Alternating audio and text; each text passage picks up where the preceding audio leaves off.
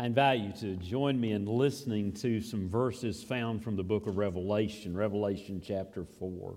Hear these words. The four living creatures, each of them with 6 wings, are full of eyes all around and inside. Day and night without ceasing they sing, Holy, holy, holy, the Lord, the Almighty, who was and is to come. And whenever the living creatures give glory and honor and thanks to the one who is seated on the throne, who lives forever and ever, the 24 elders fall down before the one who is seated on the throne and worship, who lives forever and ever. And they cast their crowns before the throne, singing, You are worthy, O our Lord and God, to receive glory and honor and power, for you created all things, and by your will they existed and were created. Let's pray. Father, today we pray that you'd speak in a way that we can understand. Lord, as you pull back the curtain and allow us to see into heaven, Lord, help us to understand more fully who you are and how we are to approach and worship you. We make our prayer in Jesus' sweet name. Amen.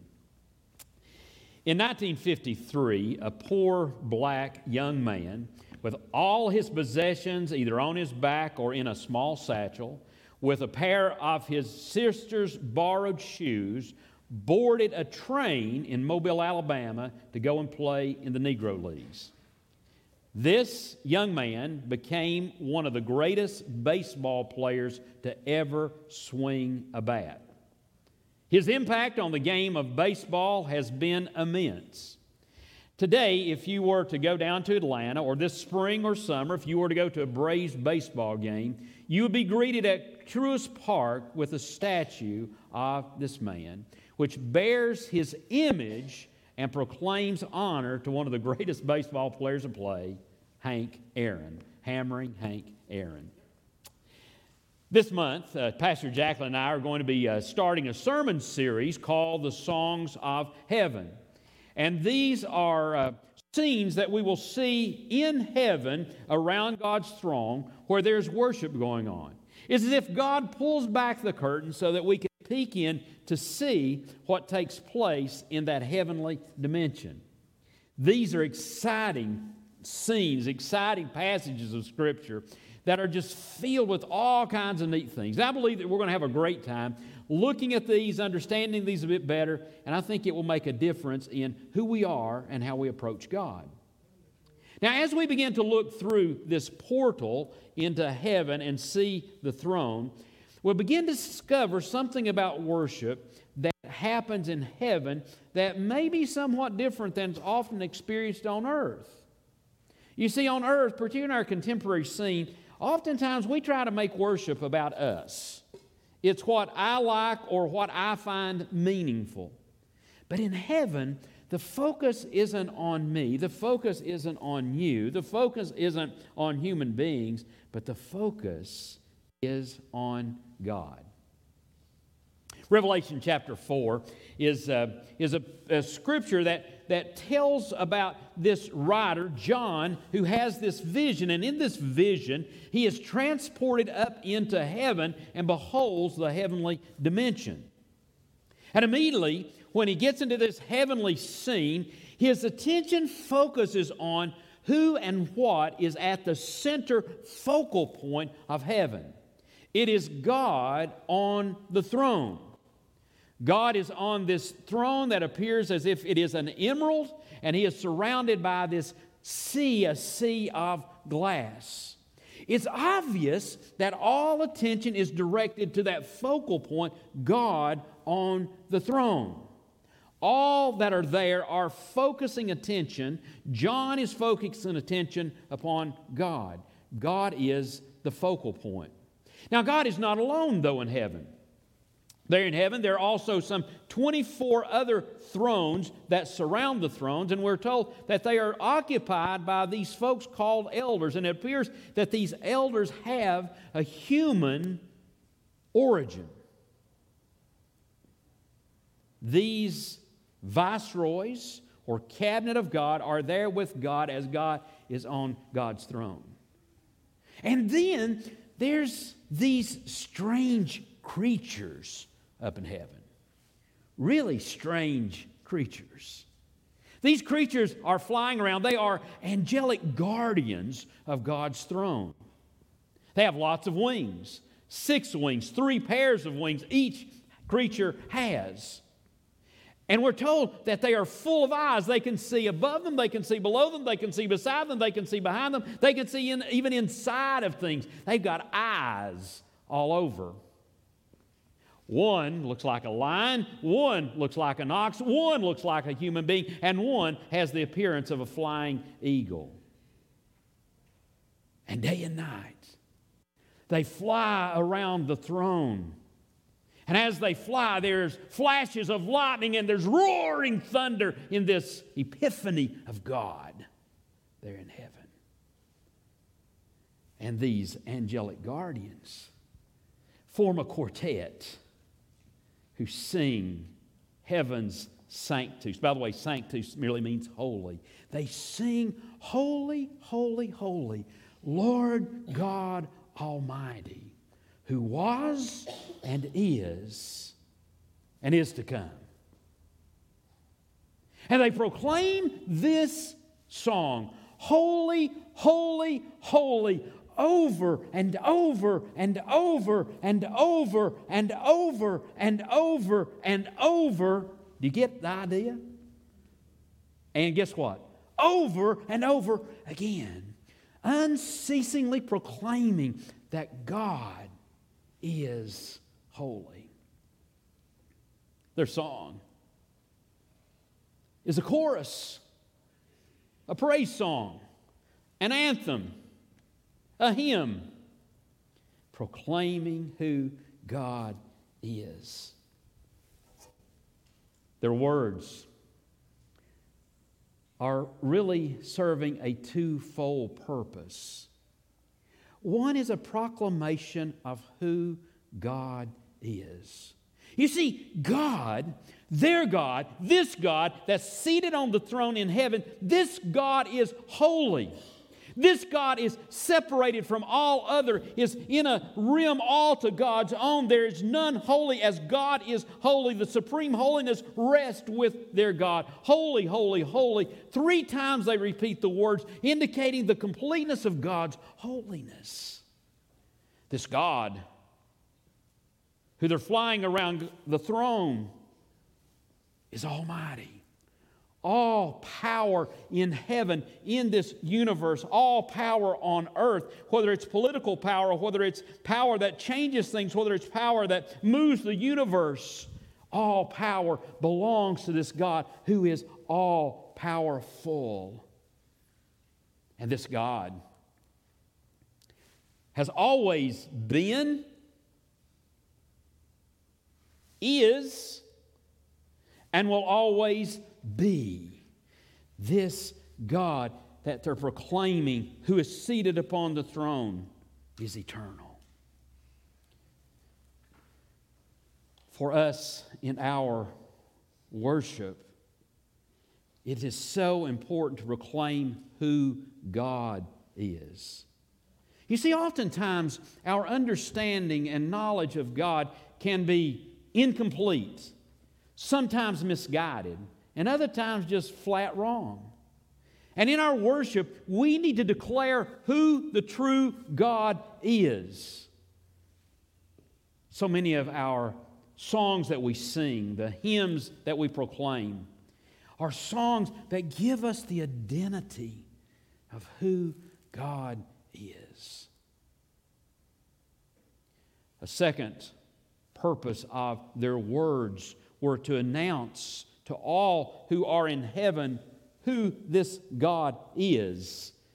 You know, it's kind of like, maybe you've probably seen it on TV, maybe some of you have actually experienced it in person. When the President of the United States enters into a location, there's this announcement, the President of the United States of America. And that's what these angelic guardians are doing. They are proclaiming that present here in this space, in this dimension, is the supreme ruler of this universe. God the Almighty, who was and is to come. Today, we need to be as those angelic guardians in our worship, proclaiming who God is, announcing to others around, this is the God who is present among us. This is the God who is visiting with us. This is the God who is present with us. This is the God who is touching our heart. This is the God who is transforming us. This is the God who is at work in our world. But not only do we as a gathered community need to hear the announcement that God is among us and who that God is, but we need to take it out into the world and to share with the world. There is a God who loves you. There is a God who cares. There is a God that's making a difference. There is a God who is at work. Even in the midst of our chaos, God is present. We, like those angelic guardians, become God's announcers of God's presence.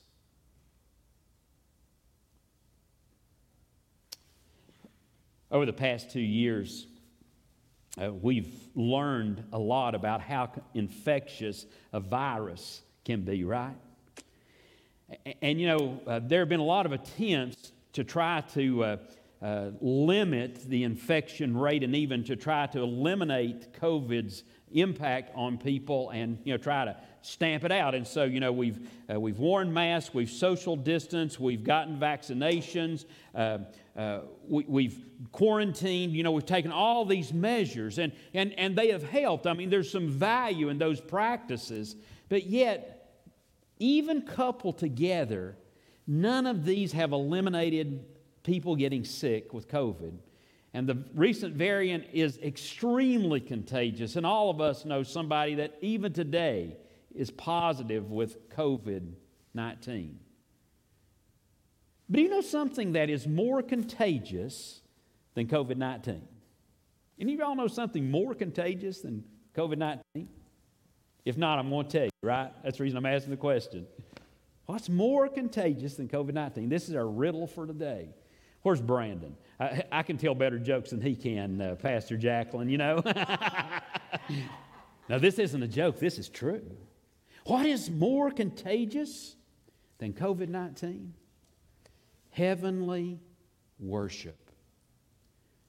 For when those angelic guardians lifted their cacophony of praise, their sanctus to God, holy, holy, holy, the 24 elders on their thrones, they fell down before God, cast their crowns on the floor, and began to sing their song of praise.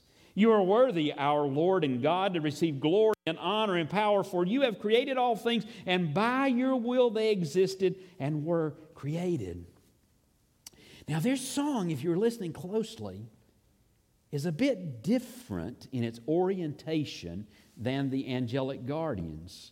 You see, the angelic guardians sang about God, who God is. And there's a place in our worship to sing and to proclaim who God is. It's appropriate at times to sing about God. But the elders were not singing about God. They were singing to God. Get the distinction? It was a song directed to the one on the throne. And in our worship, we need at times to direct our songs, our heart, our voice to God, directly to the one on the throne. I find myself at times, whether in this context in worship or in the sanctuary worship, and we're singing songs that are largely about God, of substituting you to the word God, so that I'm singing that song to God. You, O Lord, are worthy. You, O God, are good. You, O God, have done great things. You have created and are creating. You are worthy. These elders acknowledge that God is worthy to receive the worship offered. God is worthy of all of our accolades and affirmations directed toward Him. And they said, God, you are worthy to receive glory, honor, and power. God deserves all glory, honor, and power. These are three big, humongous concepts. As a matter of fact, I really don't have the language to describe them to you, but they belong to God. They are God's. Doxa, the Greek word for glory, it's where we get our word doxology, which means to offer God glory. This word speaks to the weight of importance of something or someone. It speaks of the wealth of value of a person or thing. It speaks of the splendor. Gerhard Kettle wrote, "To give God glory is not to impart something He does not have, but to acknowledge the honor that is His due."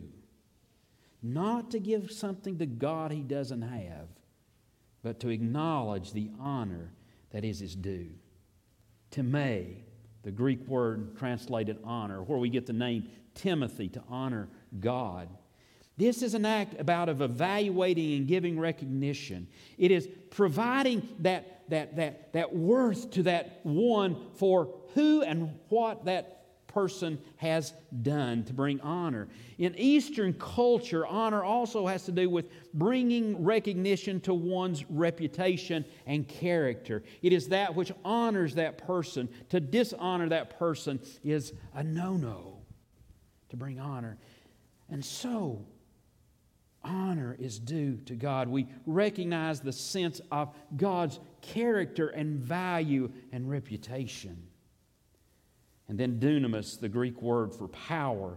This is the power that makes things go. This is the power that transforms. This is the power that rules the universe. This is the power of gravity. It is the power of heat. It is the power of light. It is the power of love. It is the power of all things. It is political power. It is all power. This is God's. God is worthy of glory, honor, and power. As many of you know, Patty and I are the parents of 3 sons. And I have to tell you, I'm proud of all 3 of my sons, how they care for their family, for what they do, and for who they are. My sons make me proud, if you know what I mean. They bring glory to this old daddy. In the worship performed by the elders, there's a subtle act that speaks volumes in a biblical perspective. When the elders hear the songs of the angelic guardians, John saw that they fell prostrate on the ground and cast their crowns before the throne. Now, you need to understand that the casting of the crowns is not merely an act of respect, like if you come into a room, when you're in grade school, guys, you would take off your hat. That's the respectful thing to do. It's a lot more than that. In Psalm 8, there is this profound question asked by the psalmist. And the psalmist asks, God, when I look at your heavens, the work of your fingers, the moon, the stars that you have established, what are human beings that you are mindful of them? Have you ever thought about that? Why would God be concerned with us? Why would God give us the light of day? Why would God care about us in looking at this vast, enormous universe? And then the psalmist shares a realization. You have made them, us human beings, a little lower than God, and have crowned us with glory and honor. Human beings are crowned with glory and honor. We are created with a weightiness, with a value, with a splendor that is amazing. In biblical language, we are created in God's very image, designed to reflect back to God God's own glory, honor, and splendor. Created in God's image. When those elders cast their crowns, that what they're doing is they're casting all glory and honor that they have back to God, because they realize God is the originator of all glory and honor. Anything that you have, any honor, any glory in your life, any splendor, any great thing has come from God. And they cast that back to God as image bearers of the eternal God. I hope you let that sink in, because that gives us the nature of our worship. Our worship as we gather here is a casting back to God, God's glory. Anything that we have, any skills that these musicians have, any accomplishments that you have, any resources that we've accumulated, anything that gives us weight and value, it all goes back to God. It all goes back to God.